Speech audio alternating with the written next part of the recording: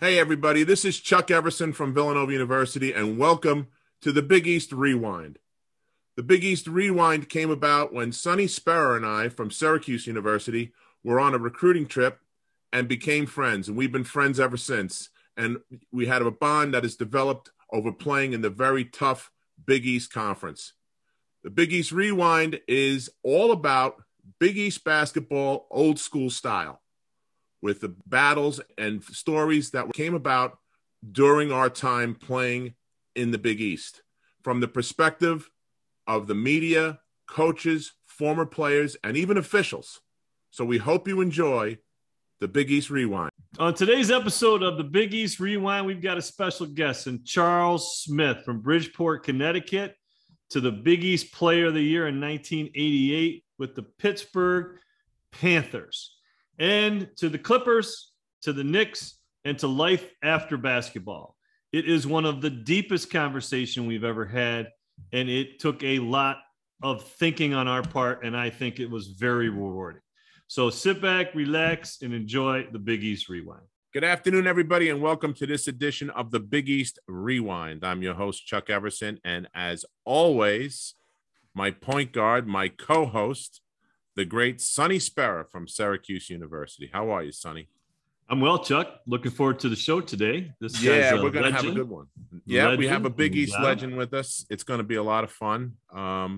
Another big, Sonny. I hate to keep doing that to you. Killing me with these. No bigs, guards, man. No guards. I bring all the big guys in. So you guys got a little click going. You guys, I'm telling you, man. I think, Chuck, you were scraping at the bottom of the barrel. You're talking about bringing bigs on and legends and all that.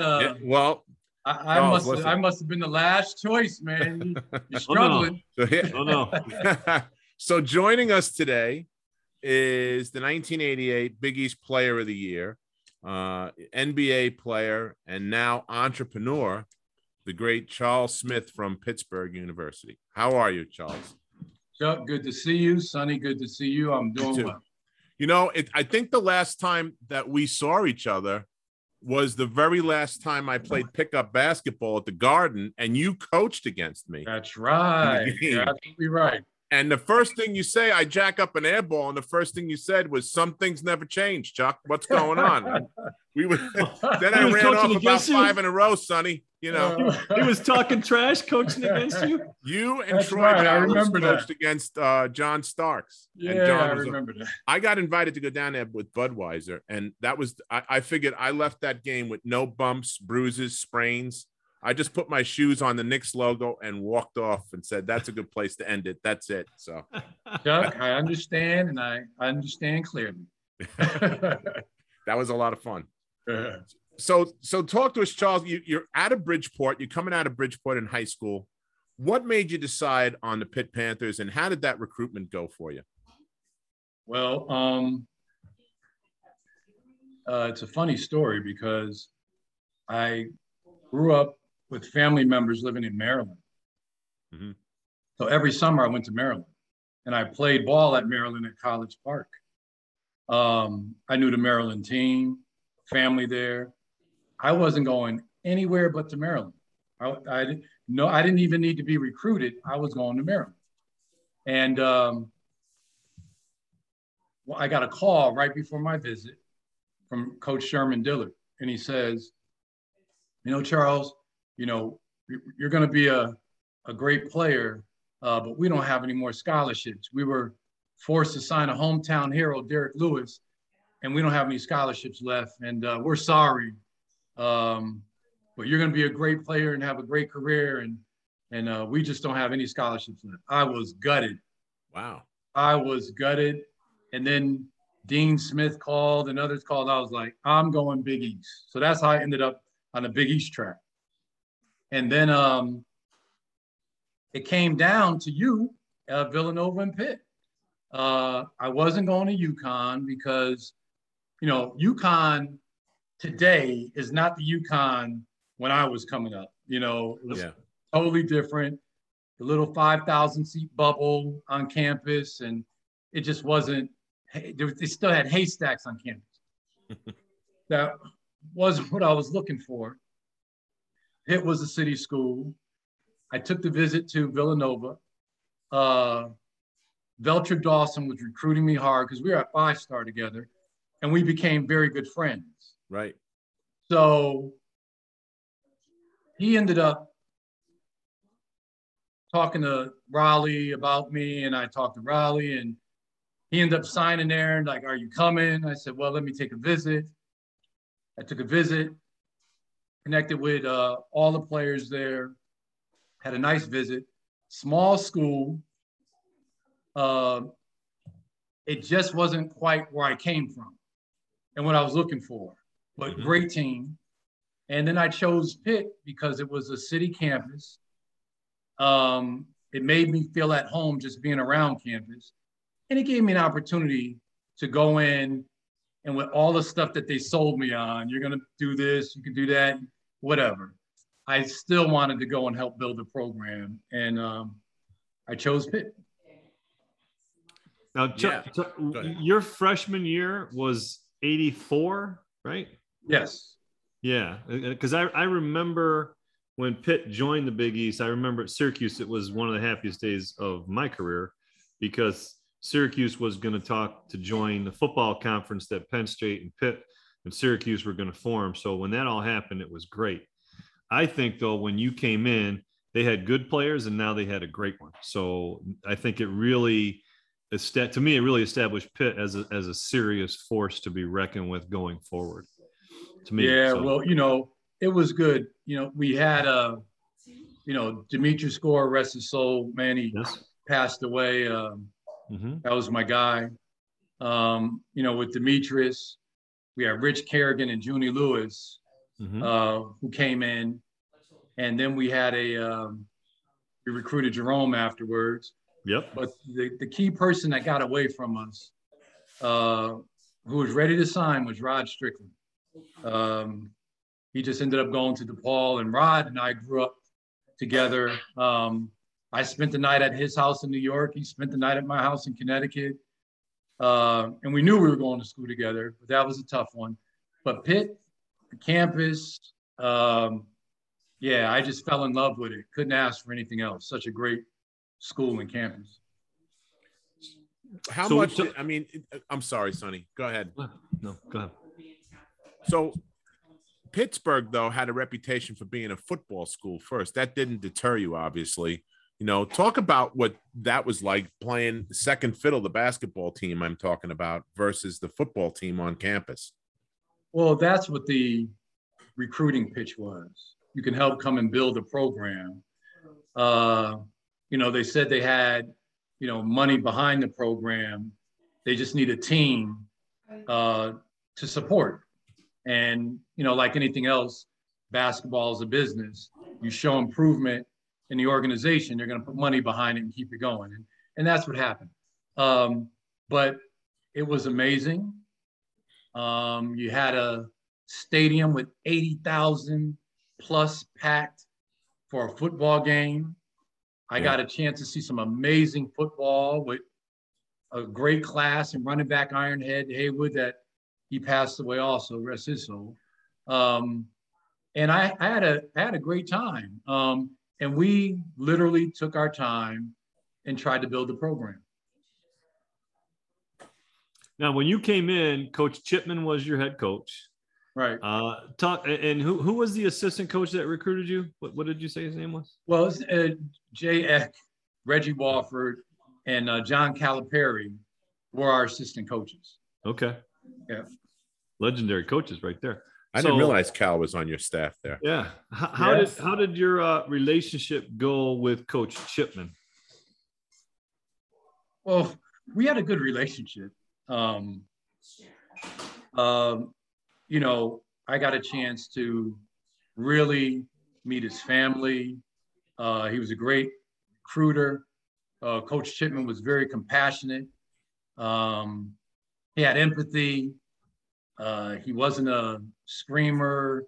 I mean, he got hot at times, but he was a good coach. He knew his X's and O's, and I enjoyed playing under him. He built a heck of a program, and it looks like, it was very, methodical, like the guys that he brought in and the system that he was playing. And then when he started to gather some of the bigger fellas, you know, when Keith Armstrong and some of those guys came in, it really helped solidify what he was doing, you know? Right. And he also sold me that I'll play power forward and small forward, because I went into high school at 5'10" and left at 6'9". So I can always dribble the ball. And that didn't work. As soon as the season started, I was a center. So he told Andre the same thing. Andre Williams was the same thing. He told Andre the same thing. Yeah. He's playing the 5. Yeah.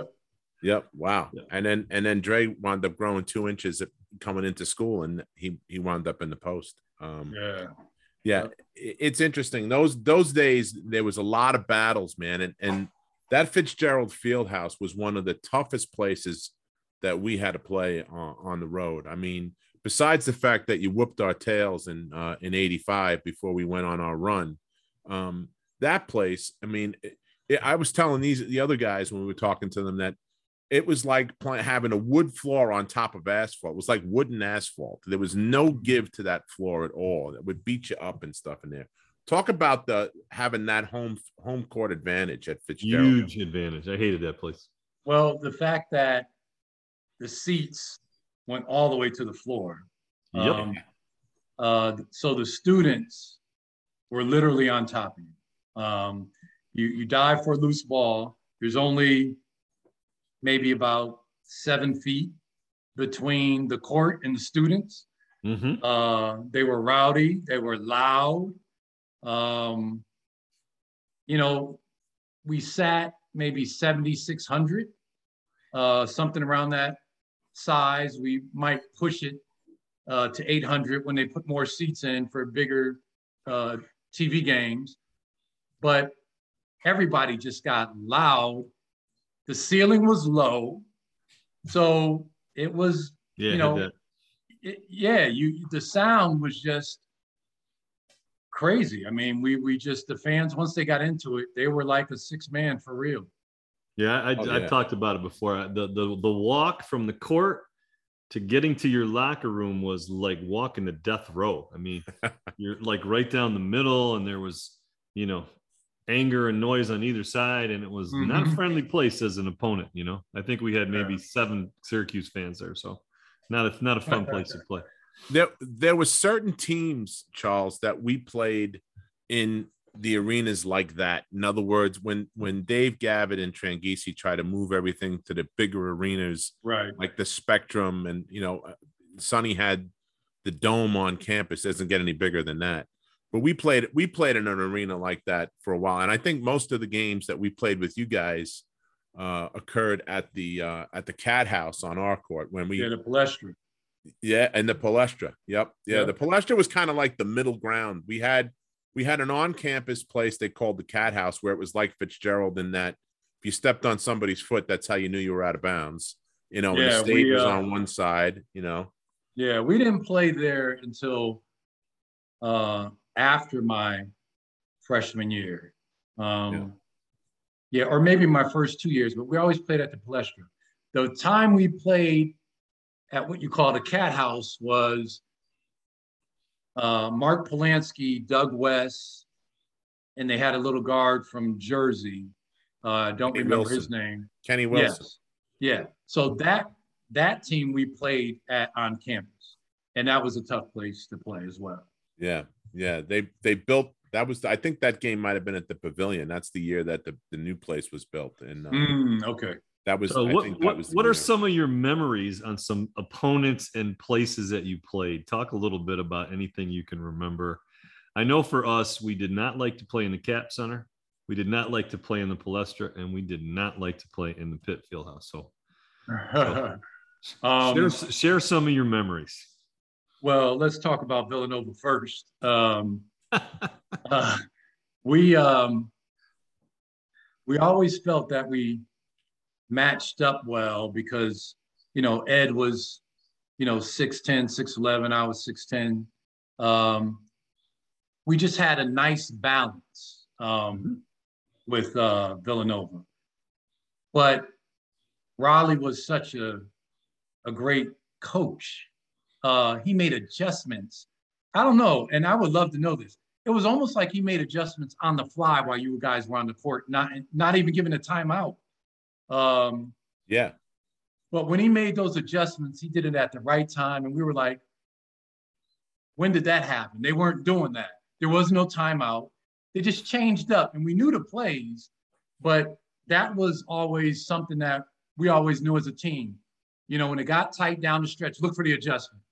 And we couldn't get it because we realized too late. It was almost like he was like Harold might be running down the floor with the ball, and he'll tell him he'll pull it out and just do something else. Yeah. Because he was reading what we were doing consistently on defense. But he was a great coach. He was a master of that. And what he did too, Charles, what some of the things you're referring to is we played multiple defenses. We could have played 3 different defenses in one possession.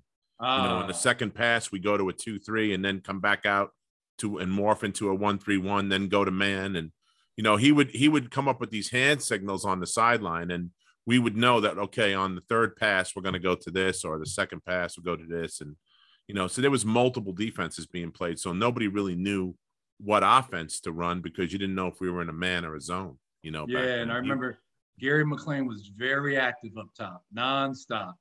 Oh, yeah. Mr. Energy. Yep. So I remember that. And then, you know, at the time, Georgetown was, you know, 1, 2, 3 in the country. Yep. My freshman year, they still had Patrick. I remember getting ready to play against them at the Civic Arena my freshman year. And I didn't deal with the scouting report. I didn't pay a lot of attention to what coach was saying about them. I didn't want to know. I felt for that game, I just need to focus on me and just play my game the best way that I could. I didn't get caught up in the Hoya paranoia, but I did get caught up in it when we went to the Garden for the Big East tournament. How could you not? The fans just reminded you.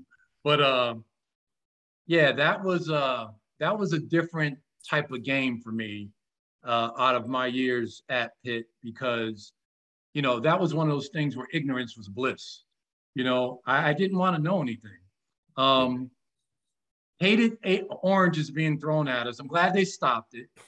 But those oranges being thrown in Syracuse, hitting the floor, splashing. I can remember Jerome Lane, an orange came really close to him. And he looked up in the stands and he said, I think I know who did it. I'm like, what are you going to do? You're going to go way up there, you know? But take you 5 minutes to get up there. I know, man. That was, and it got loud in Syracuse as well. The other place I didn't like playing was Boston College and their little gym. Yeah. Their little gym was similar to ours. You know, that was a tough place to play. They still had Michael Adams in my freshman year. The Alumni Hall at St. John's. Chris is senior year, my freshman year. Oh, forget it. I mean, you go in there and play. Those guys they just had it. It was tough to beat them. Did you guys beat them in Alumni Hall? St. John's? We beat them one time, and it was a weird game because we ran off the court. We thought we won the game, and the referee had blown the whistle, and Winnington had to take a 1-and-1. We were up by 1. We were up by 2. We were up by 2. Bill made the first and missed the second, and we wound up winning the game. But that was the only time we beat them. They had our number pretty much. We had a tough time. That game was at their place? That game was at their place on campus, yeah. And we had a tough time with Walter and with Chris. Mm-hmm. We didn't match up well with them, you know. My junior year, we beat them at Alumni Hall, Pearl's freshman year. And I remember it vividly because Pearl gave it up to Greg Monroe in the corner, and he hit a tough shot, was a game-winning shot.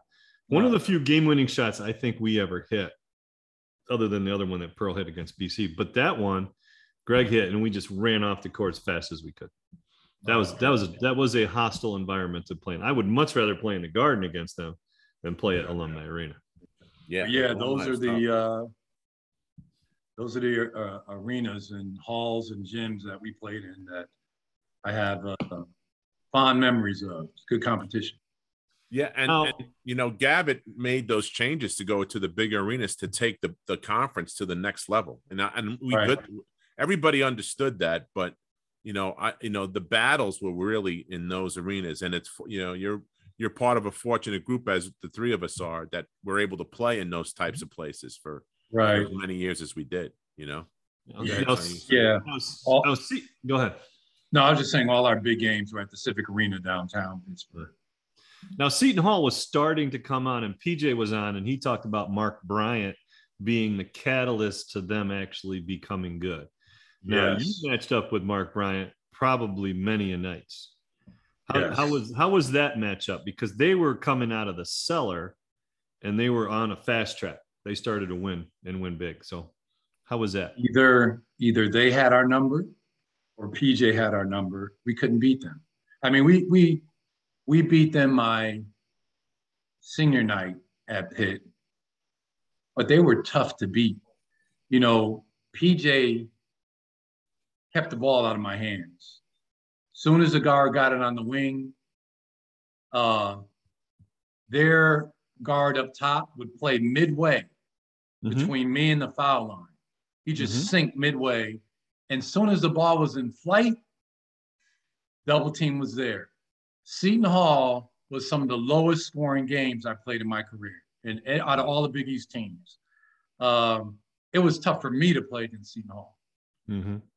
Yeah, because like I said, they were coming along, and PJ talked about it, and I was like, yeah, it coincided right around your same time, because you were player of the year in '88, right? Yep. Yeah, and then the following year was your Seton Hall's in the championship. Right. Yeah, that's right in there. Right, right in their wheelhouse when they were getting good.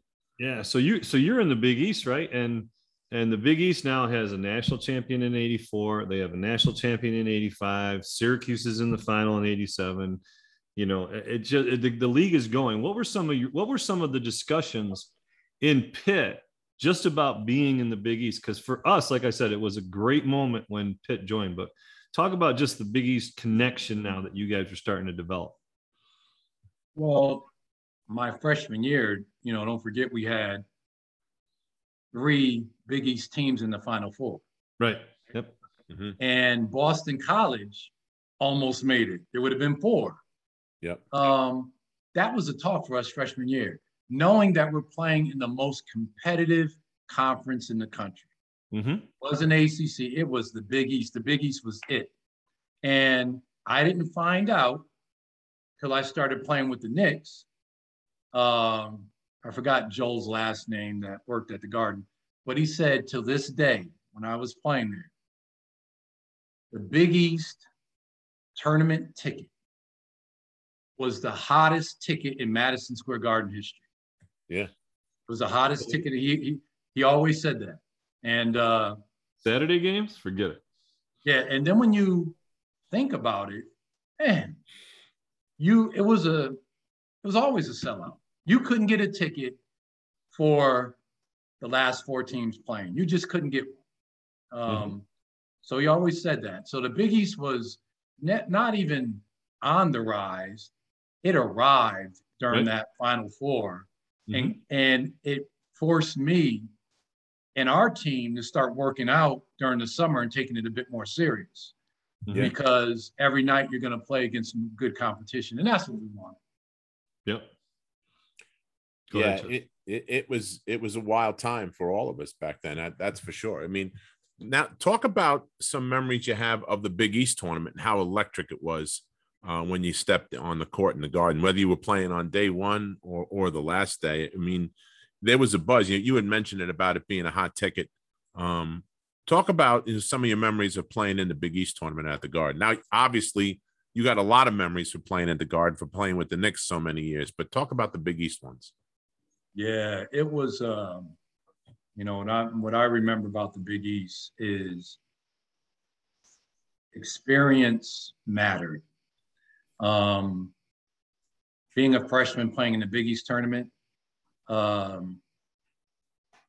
can be either overwhelming or your energy and your excitement could be too high going into the game. And then you're just running around doing any and everything, So experience matter. Coaches experience matter because he can talk to you about what to expect. There's nothing like the Big East tournament at Madison Square Garden. There was nothing like it. The crowds were always packed and electric because it was that Northeast corridor. Yeah. People can drive to go to New York. There's a zillion hotels. Everybody has a place to stay. And you can follow your team. So it was electric. People use a lot of adjectives for playing in the Garden during the Big East tournament. There was a buzz. You can just, when all the fans in the Garden are just talking, they can be talking at a low tone, but collectively it creates a buzz, and you can hear this tone going out as soon as you come out of the locker room. And then with the music and everything, it was exciting. Really exciting. I loved it. There was nothing like it. Now you talk about the hotels. Georgetown probably stayed in the Adirondacks, right? That's probably where they stay. Yeah. In Jersey. That's crazy. And we know what we learned, Charles. Here's the funny thing was, as we're talking to different guys from different teams like yourself and the Georgetown guys, we've had like 6 Georgetown guys on now. Oh, okay. What was amazing was they went to the Big East in a school bus, in a yellow school bus. Can you imagine Patrick at 7'1" folding himself up into and having to drive 2 hours from wherever the heck they were staying? I mean, they weren't anywhere near the city, in a yellow school bus, and then coming out and playing the way he did. I mean, it was just unbelievable. So that's I don't know how that happened, but I wouldn't be surprised if that was a legitimate tactic of John Thompson to make them hungry. That's right. Oh yeah. So now when you finished your career, you went very high in the NBA draft. You went number 3, right? Yep. To the Clippers. The Sixers. And then got traded, right? Right. You almost went back. You almost wound up in Philly anyway, right? Yeah, let me tell you how ignorant I was. So I get drafted by Philly. I knew I was going to the Sixers, so I never put the hat on. And I knew that the trade was coming up. I literally went to the phone on the floor, and I was talking to Elgin Baylor. And I literally asked him, can you leave me? Is there any way we can, redact this, trade and let me stay in Philly? I literally asked him that. And he was like, no, we're not going to do that. You'll enjoy your experience here. We're happy to have you, blah, blah, blah. And when I thought about it, I said, I couldn't believe I asked him that. That's how, I didn't know anything. But, that's a great story. That's great. Now you get to the Clippers now. Were you playing with Reggie Williams and with Press? Were you playing with those guys? Like a little Big East community? Press was in Sacramento. Okay, excuse me. But yeah, I played with Reggie Williams. Yeah, we got to know each other. We're still friends today. We still talk. Good guy. Yeah, he was incredible. He wound up being a great guy. How was your experience then? How was your experience with the Clippers then? My experience with the Clippers was a little different. We lost quite a bit, and I didn't know how to handle it. I literally, this is how, youthful in your mind can be. I actually thought if I played better and gave it a harder effort each night, we would win. I literally thought that. And we would continuously lose. And I didn't even know how to deal with it. I averaged like 20 my first year, 21 my second year, but I didn't know how to deal with losing. And there's this thing called, and everybody talks about mental health today. There's this thing called alopecia areata, where you're under so much stress, your hair falls out. And I can remember in my apartment in LA, I'm brushing my hair and then boom, hair falls out. And I got these circles here, like 3 of them. And didn't know what it was, but I went to the barbershop. Thank God the style was high top fades then. So nobody knew. I disguised it. Then I started losing weight. I couldn't keep my weight up. Wow. And there was a guy, Eric White from Pepperdine. He was on a 10-day. And I was like, look, don't waste your money. We're friends. You can come stay with me in my apartment. He was like, really? So he stayed in the other room. One night, I was sweating profusely, couldn't eat. And maybe about 2 a.m, he comes in the bathroom. I'm dripping sweat. My head is just laying on the side of the toilet. I couldn't throw up anymore. He's like, what's wrong? I said, I don't know. And we went to Daniel Freeman Hospital. And I got 8 IVs that night. I was so dehydrated. Wow. And then I called the NBA Players Union to tell them what happened. And they got me a psychiatrist. And they had 8 sessions. After the third session, I said, I don't need to come anymore. I get it. I need to have a life outside of basketball. I need to socialize.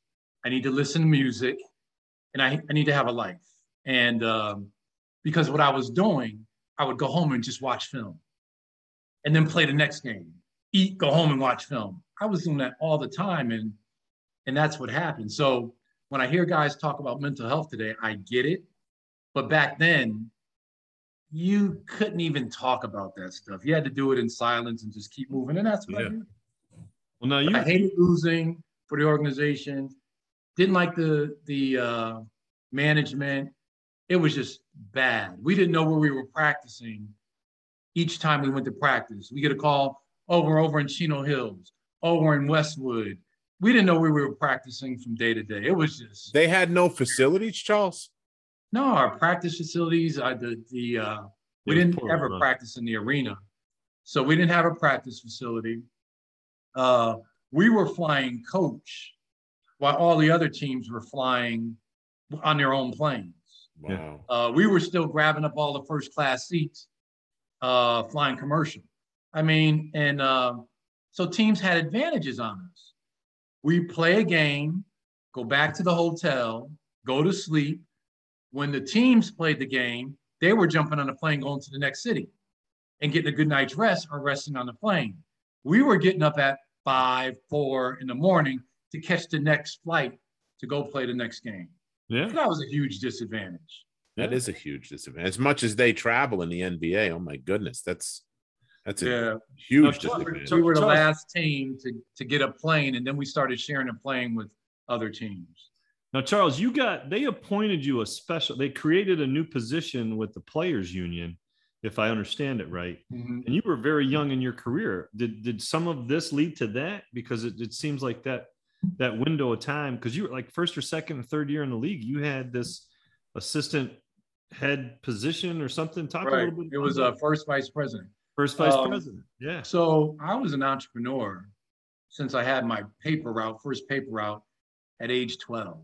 I was a seasonal worker, push the lawnmower, go mow lawns, get paid, shovel snow, rake leaves. So, and I worked in a department store, a grocery store. I was a stock boy at 15, 16. I always had jobs. So I always had a knack for business and making money outside of basketball. And when I got to the Clippers, my rookie year, nobody wanted to be the player rep, and I didn't know what the player rep was, so I asked some questions. The only thing I had to do is take the information from corporate, have a meeting with the players, and tell them what's going on. I said, I could do that. So I did that. But then I began to take it to another level. I really wanted to know what was going on, so I would call the attorneys in the office and ask them questions, and they began to tell me more, and I was intrigued. And my second year, here I am in this meeting in Chicago, and we're talking about pension. We're talking about pension issues. And Bob Lanier and Isaiah Thomas are arguing, almost fighting, and David Falk walks in with all his superstars saying, we're going this direction. And I'm sitting there like, what the heck is going on? You know, it was a big deal to me. I didn't have anything to say. Norm Nixon was sitting next to me, and he had a lot to say. And that was my kind of introduction my second year. But after that, again, I wanted to learn why this meeting was so contentious. And I did begin to understand why. And because of that interest and my desire to learn, the head of the union at the time, Charlie Grantham, came into town, had lunch with me and said, hey, we think you'll be good for the union. We'd like to create a position for you called first vice president. And in that role, you would work under the president. And the presidents were always like Hall of Famers. It was Isaiah, it was Patrick, and it was like guys who are all stars. And I wasn't that. So they put me in that position. And I enjoyed it. I learned a lot. It helped me in my platform once I finished playing. I went through 3 collective bargaining agreements. I learned what you need to do when you caucus. I learned the stage performance with Stern and Grant. I mean, I learned so much that it actually helped me. So that was my my introduction and my experience with the union. Fascinating. That is. I mean, that had to be invaluable experience, to actually in your entrepreneurship as you started to branch out after you got done playing, right? I mean, yeah, absolutely. And my maturity level rose because, I'll tell you this, I'm a young guy coming out of an urban market of, Bridgeport, Connecticut. Yep. I'm in the NBA and I'm going to my first collective bargaining agreement. And some of the owners said the most stupid stuff. I mean, literally stuff like, he didn't know the capital of Nevada was Reno, or, just, they said some things like, I was baffled. But what happened was, money doesn't make you smart. And I got caught up in that. And a lot of those guys were uneducated. Right. And they just got the teams from their wealth and their families. And for me, it leveled the playing field in my thought process. And that was big for me because I always looked at the owners because they made so much money that they were brilliant. Mm-hmm. But no, they're human beings just like me. Some just got lucky. Some worked their butts off. But that was a big deal to me when I realized that. That was huge. Well, your first owner is legendary racist. So how did you have any interactions with him on any of those levels? Oh, Sterling? Yeah. Oh, yeah. He was very, I always say he was kind of eclectic, centric. He had a way about him that was just different. He was a different human being. We were playing the Miami Heat at home. And if Miami Heat lost, if we beat them, they would have owned the longest losing streak in NBA history because the Clippers had it. Not our year, but prior. Right. It's a big game. And we lost to them by 3. Oh. Went to the locker room. In our locker room, there was an area before the locker room where VIPs and the owners and people would hang out, so we had to walk through them. So we went to the locker room. Nobody wanted to come out, heads down. And I went out and I just walked through the crowd and was leaving. Then it caught myself and I was like, no, don't do that. Go back, shake the owner's hand, say something to him. So I went back. He was standing right in front of me. And I said, Mr. Sterling, guys in there are hurt over the game. We gave it our best shot. Before I can finish, Mr. Sterling, with my hand out, with all the people watching, he turned his back on me and folded his hands and started talking to somebody else. Wow. Talk about a moment where you feel this big. Mm-hmm. Yep. I did not know what to do for about 5 seconds. People were looking at me and some were embarrassed for me. So I ended up just walking out. And when I walked out, I said, when my time is up here, when my contract's done, I'm out. And that was it. Yeah. That was my catalyst. Wow. That's you can't make that up. You just can't make that up. No. Yeah. You're doing the right thing. And then somebody, like you said, who you think, because he's the owner, has it together. and really he's a mess. Yeah. He's a mess of a human being. And he, you know, the eclectic and eccentric, those are such polite ways to say he's a whack-a-job, you know? So, you know, it's unfortunate. So how did the transition happen to get to the Knicks? Did you push that? How did that happen for you? So going to the Knicks, I actually went to them because they were making the highest offer at the time. And they wanted to max me out, you know, the 7 years. Mm-hmm. I looked at that as security. Mm-hmm. And some were offering 5, some were offering 4, but they pushed it to 7. And I was like, I already had 1 knee surgery. Feel good though, but you never know. So I ended up signing with the Knicks. Legitimate team. Yeah. And, you know, people always ask me, who was your toughest opponent that you played against while you were in NBA? I say Pat Riley. He was my toughest opponent. Your coach. Yep, he was my toughest opponent. Yeah, that's the old adage, you know, the only guy that could stop Michael Jordan was Dean Smith, right? It's the same kind of deal, you know, with you and Pat. So you're with the Knicks. Yeah, it was tough. Yeah. I mean, so now you're with the Knicks, and you were on some of those teams that were knocking on the door for big time, you know, getting into championships and playoffs and stuff. Talk about some of your runs through the playoffs with those guys. Now you got to play with Patrick instead of against them, you know, and some of the iconic guys that were on those teams with you. Right. Yeah, we had a great team, a great team. You know, Rolando Blackman, Doc Rivers. Yeah. Derek Harper. Mace, right? Yeah, we have Mace. Mm-hmm. Obviously Patrick and Anthony Bonner coming off the bench at times. We just had a really solid squad. And old school tough too. They were a no-nonsense club, you guys were, man. Like you, what's that? You guys were a no-nonsense club. If somebody got past the guard and got in the paint, he got knocked on his ass. Old school tough. No, we were no nonsense, but so was Pat. Pat was one of the greatest coaches I've ever played with, and played for, where he understood the X's and O's very well. I marveled at how we could. Now, we never lost 3 games. We lost 3 games in a row twice during that season, only 2 times.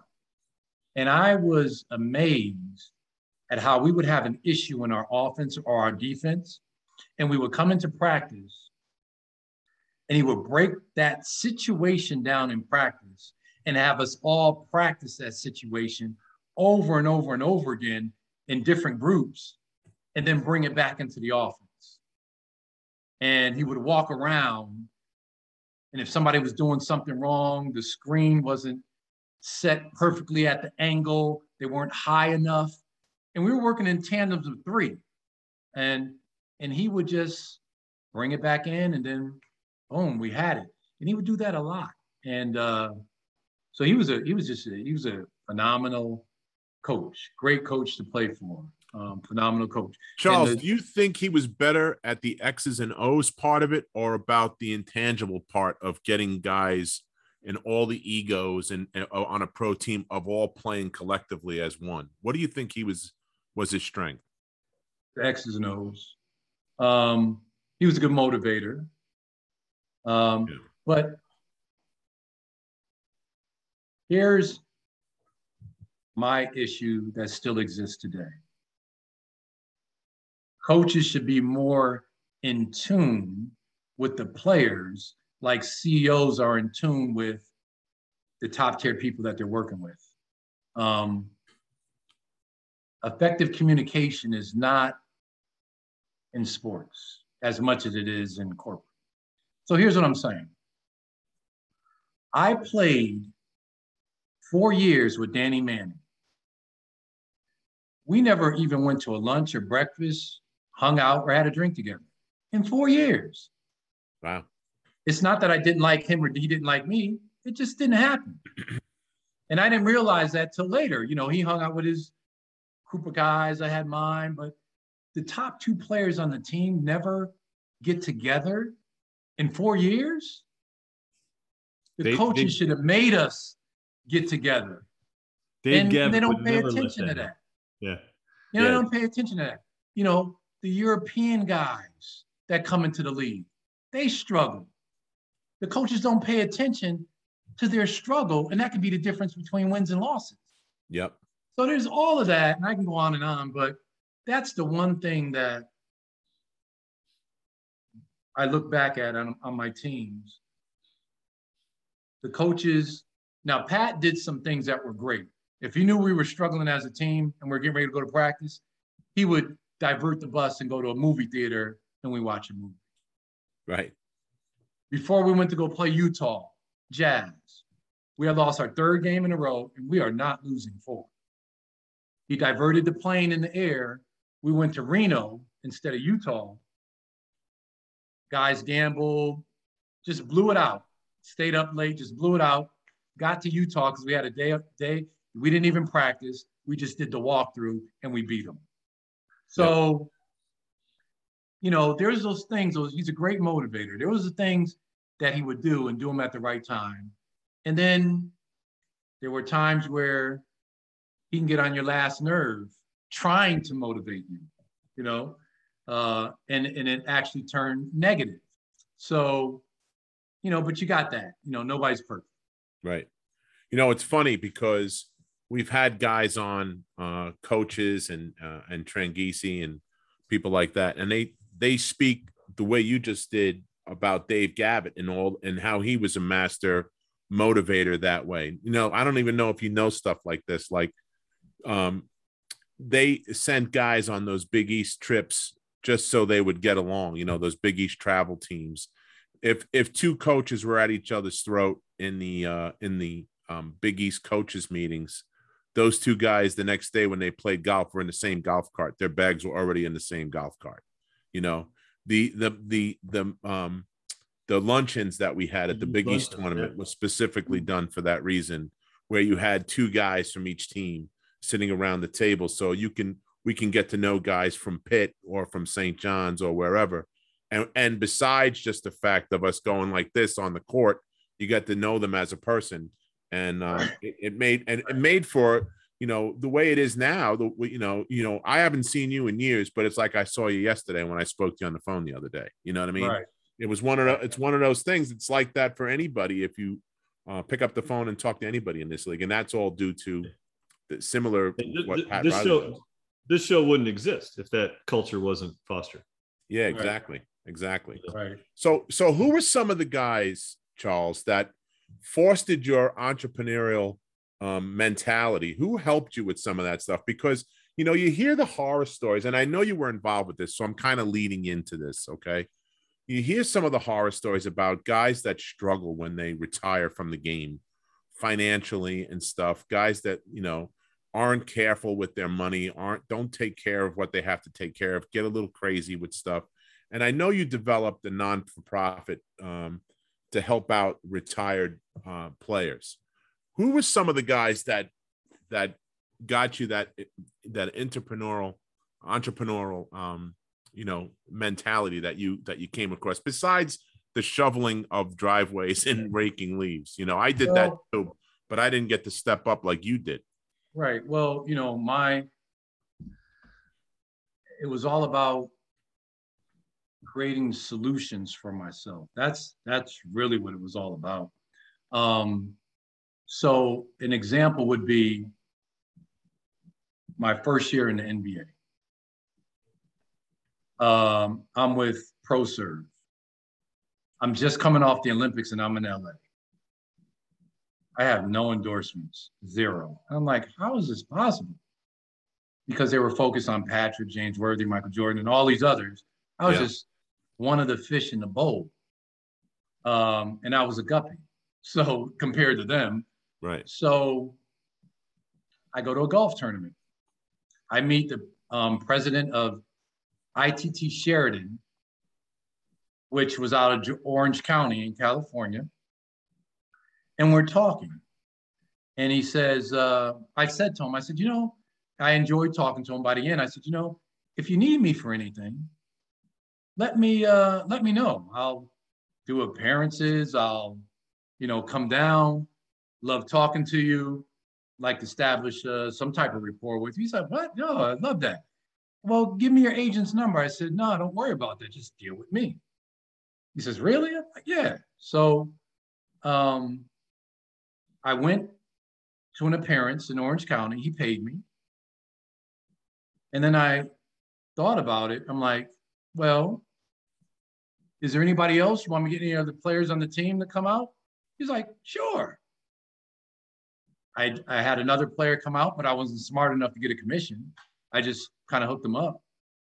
But then it hit me. Why don't you start your own marketing company for yourself? You're in LA, you're a top player. So I grabbed 2 guys, started a marketing firm in LA. I called it Fluid Marketing.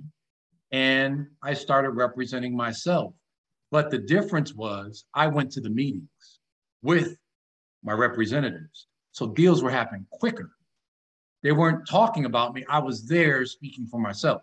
Yeah. Right. So we ended up having an anchor client of ITT Sheridan, Sears and Roebuck.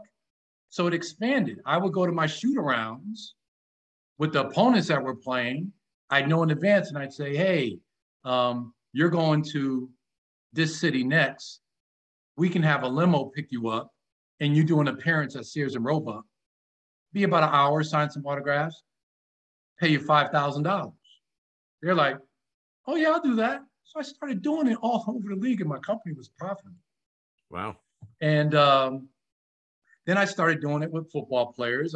We represented Bruce Smith from the Buffalo Bills. Sure, yeah. And then we started doing events. Started doing events around the city. And it just grew, right? I leave, and I'll end the story so it's not too long-winded. I started working with, oh man, I can't think of her name, who was head of marketing with the Clippers. I can see her face. But anyway, we started working together, and I probably became the highest paid player doing appearances off the floor because I worked directly with the head of marketing and I helped her close deals. If she wanted a player to come and talk about season tickets and all that, I was right there. So she took care of me. Mm-hmm. So I go to New York. I sign. I go right to the office of head of marketing. Her name was Pam. I walk in the office and I say, hey, Pam, Charles Smith. She's like, I know who you are. I'm like, yeah, I just wanted to meet you. And I didn't have a lot of business acumen, so I run right in. Yeah, I want to help you with sponsorship and blah, blah, blah, all this kind of stuff. She's looking around like it's a joke. She's baffled. And she's like, no, I don't think I'm going to do that. We don't do that here. And I went out. Time and time again, I talked to her when I see her. No, she just avoided me. And then I said the woman's name in the Clippers. I said, you know head of marketing Clippers? She tells me, yeah. I said, can you call her and ask her about me? Then, boom, she started working with me. I was helping her out. Then I did a deal with the seatbacks, with the Knicks, with Perry Ellis. I did that deal with the CEO. I did the deal with Nobody Beats the Wiz for all of our guys to do the first commercial with everybody. Yep. And I was in New York with my marketing firm making money. And I just continued. And that was kind of what I was doing while I was playing. I even did a player's contract while I was playing. I did Eric Mobley. But I had an agent front for it, and we split the commission. Wow. So I did a lot of that stuff behind the scenes because I knew the union. I knew how I knew the documents and what we can and cannot do as players. So I read the areas where I could take advantage of it. And I had nationally televised events on TV with players. That was what I did while I played. Wow. I mean, it just seems like common sense, Charles, the way you explained it. You know, you're sitting in the meetings instead of them talking about, let me get to Charles and I'll get back to you. Charles is sitting there, and making the decisions for himself right there. That's genius. I mean, that's, you know, you don't hear about guys doing things like and that wasn't done back then. So it's not done now, Charles. Who does that now? Yeah, especially Los Angeles, right? Have your guy call my guy, you know? Yeah, right. Exactly. Yeah. You know, so I took advantage of that, man. And it was an education for me. During the riots, we did a huge concert with like Stevie Wonder, a house full of toys every Christmas. I was doing a lot, and I enjoyed it. But that was, I did a lot of that stuff. And then I started knocking on the league's door, doing some things that I didn't realize I was impacting. Like, for example, I had a nationally televised, you remember the Battle of the Basketball Stars? Sure. Yeah. Okay. So I did the Battle of the, the Battle of the Network Stars. Network Stars. Yeah. I did the Battle of the Basketball Stars. Okay. And had 16 players. We did the 100-yard dash. We lift weights. Who was the strongest? We did all these obstacle course, all this kind of stuff. And it was nationally televised on ESPN2. The league got wind of it. And then that following summer, a rule came down from the Board of Governors. There cannot be any events unless they're sanctioned by your team. And anytime 3 or more players are gathered, it needs to be sanctioned and you need to check with your team. So that killed my event. And I kept doing things like that. And the next summer it was gone. So I enjoyed it, Chuck. You know, so when you talked about when you were in LA with the Clippers, you know, and going to the psychologist and you went to 3 sessions, you said about you needed to have a life and do stuff outside of basketball. You took that dead serious.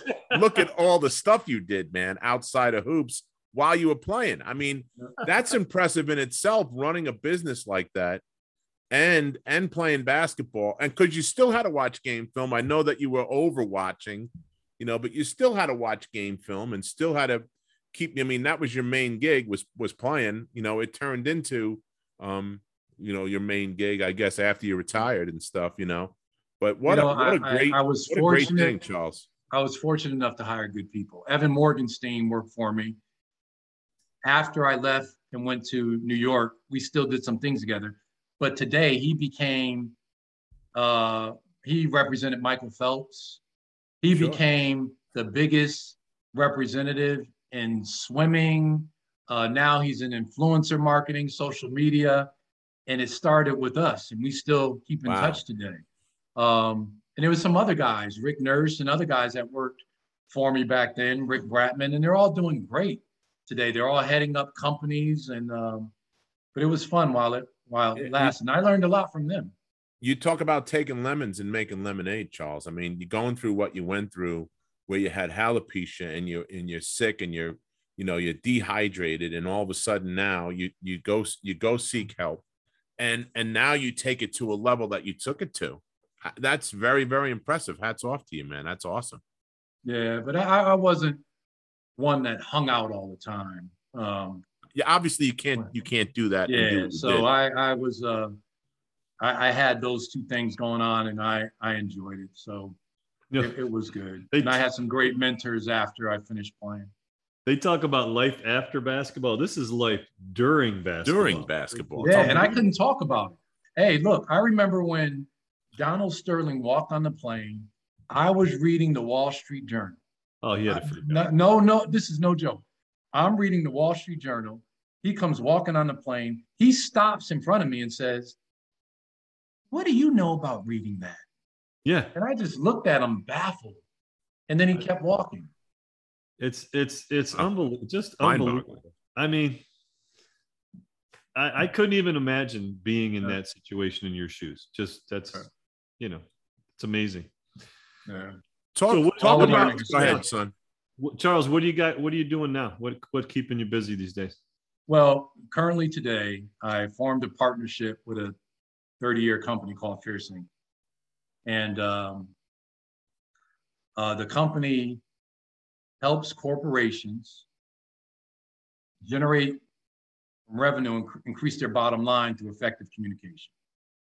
They also speak to companies about the challenges of not having a strong culture and how it hurts the bottom line as well, working in silos and all that. So once I got to understand the company and I was trained to be a facilitator, I did the public school system in Virginia. I facilitated and co-facilitated meetings. I saw an opportunity for sports and entertainment. And I went to the CEO and said, why don't we start a division in sports? And he said, well, what do you mean? And I went through the content that I learned and I said, this is missing in sports. And it really came down to this. How can a corporation not be able to build a dynasty like sports? And how could sports not have effective communication like corporations? And I go through this whole thing about it. And, one thing, Chuck and Sonny, film doesn't lie. And when you're playing sports, you're always recorded. So I would say, imagine if the CEO was recorded all the time in his meetings and what he did every day. Right. Where's accountability in sports? Accountability is way up here. It's paramount. In corporate, accountability is like, so that's it. So I do that. And then I've continued to do conferences for athletes, entertainers, and family offices. And my next conference is in Dubai, December 10th through the 13th. I've been doing that for a while. I've been doing it since 2011. I started with doing 2 a year, one at NASDAQ or New York Stock Exchange in New York, and then I did the other at the Venetian in Vegas. It grew, cut some deals with athletes at these conferences, and then I merged with another gentleman, and it just took off because he did a lot of stuff internationally. So it's a great concept. It works. It's very intimate. So that's something that I do as well as I work for Fearsing. Do you still do stuff with the retired players as well, Charles? All the time. Not as much. All the time. But you know what? It's not a monetary thing for me anymore, right, because I focus on the players transitioning. A player can call me today and tell me about everything he's going through. I can decipher it and put him on an economic track. And then what he wants to do in the future, even if he's 5-10 years retired, I can take that on what he wants to do, if it makes sense, and I can give him a strategy and back it out and say, follow this, I'll help you periodically, call me, and you'll get there. But I learned that because I went from technology of developing patents that I licensed out to HP and North Plains and Stats Inc., because I was in the tech space when I first came out, and Major League Baseball was my client. So I went from entrepreneurship to working as the executive director for the NBA Players Union, and then being a regional director for the NBA Players Union.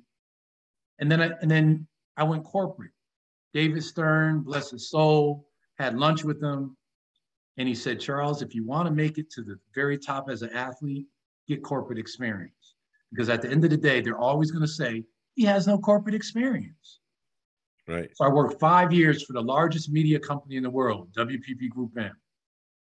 From Midas Exchange, I rose to head of business development, and I started a new division, a social media division for Mediacom. And they represent 130 brands worldwide. And I wrote a white paper after a year being there, and they're still moving forward with it. I got furloughed during the pandemic, and they said they'd bring me back, but I didn't wait around. That's why I'm at Fierce. But if I didn't have all those experiences, I couldn't work with an athlete quickly in the way I do. A lot of people are trying to get this transition down, but they're missing the mark. It's an arduous, tumultuous process to go from a professional athlete to work for a corporation and serve a CEO and serve a chief revenue officer on a daily basis. and comply to their needs and make sure I'm doing the things that they need for me to get done at the deadlines that need to be met. For an athlete to do that, that's tough. And I'm not patting myself on the back because I went through a lot. Yeah. I went through a lot to try to get there and do that. I mean, I cried. I couldn't understand. I didn't understand corporate culture, you know, and it was so tough for me because I can look at my opponent, lace them up, and at the end of the night, I know whether I beat you or not. In corporate culture, people would stab me in my back. Well, who said that? And I don't know who it is. And it could be the guy sitting next to me at lunch, laughing and having a great time. Yep. I had to learn how to navigate those waters, man. And I didn't want to lose my job. I had to get mentors, and it was tough. It was tough. Amen. Tough to the point where I had my corporate experience for 5 years. I'm in corporate now, but in a different capacity. I don't know whether I want that anymore. Yeah. No grass grows under your feet, though, man. No grass and no opportunity gets missed. I mean, this is an education. Yeah, you can hear it, man. You can comes right out. I got to tell you, Charles, in the 40-some episodes that we've done of this show, this by far was one of the best conversations Sonny and I have ever had. I mean, with a pro athlete and one of the guys that were a Big East brother, if you will. And for real, it was great. So we really appreciate you coming out and joining us and spending some time with us today on the Big East Rewind. Really appreciate your time. And have a newfound, not that I didn't respect you before, because I did as a player, but man, I didn't realize how deep you really were, man. It was really cool talking to you. So thank you. I appreciate it. And I pretty much stay quiet with what I do and move forward. And I guess that's a problem of mine because I don't put it out there and I don't control my narrative. I just let stuff go, which is not good. But I enjoyed being on the show. You guys got a great show. This was nostalgic. I loved it. And out of all the podcasts I've done this year, this was the best because it was emotional. I felt it. Yeah. And the conversations we had were heartfelt. So thank you. Thanks for inviting me. Didn't know I have such a great time. You, man. You know, let me tell you, being amongst the two big guys today, again, all right, I'm okay now. All right, thank you. Charles, you made me feel better. Keep it going, Charles. Charles proved the big guys aren't so dumb, you know, Sonny. I'm telling you, all these point guards get the head coaching jobs. Let's get Curtis. Let's get Michael. Listen to Charles, you know. Man. Yeah, we got to support Patrick, man. We got to support. That's it. You've been listening to the Big East Rewind with Chuck Everson and Sonny Spera. The Big East Rewind is produced and directed by Daryl Gurney and Nick Chico Corvus. And you could reach us on bigeastrewind@gmail.com if you have any comments or suggestions for the show. And, of course, on YouTube, Spotify, wherever you get your podcast from. Thanks a lot for joining us and have a great night.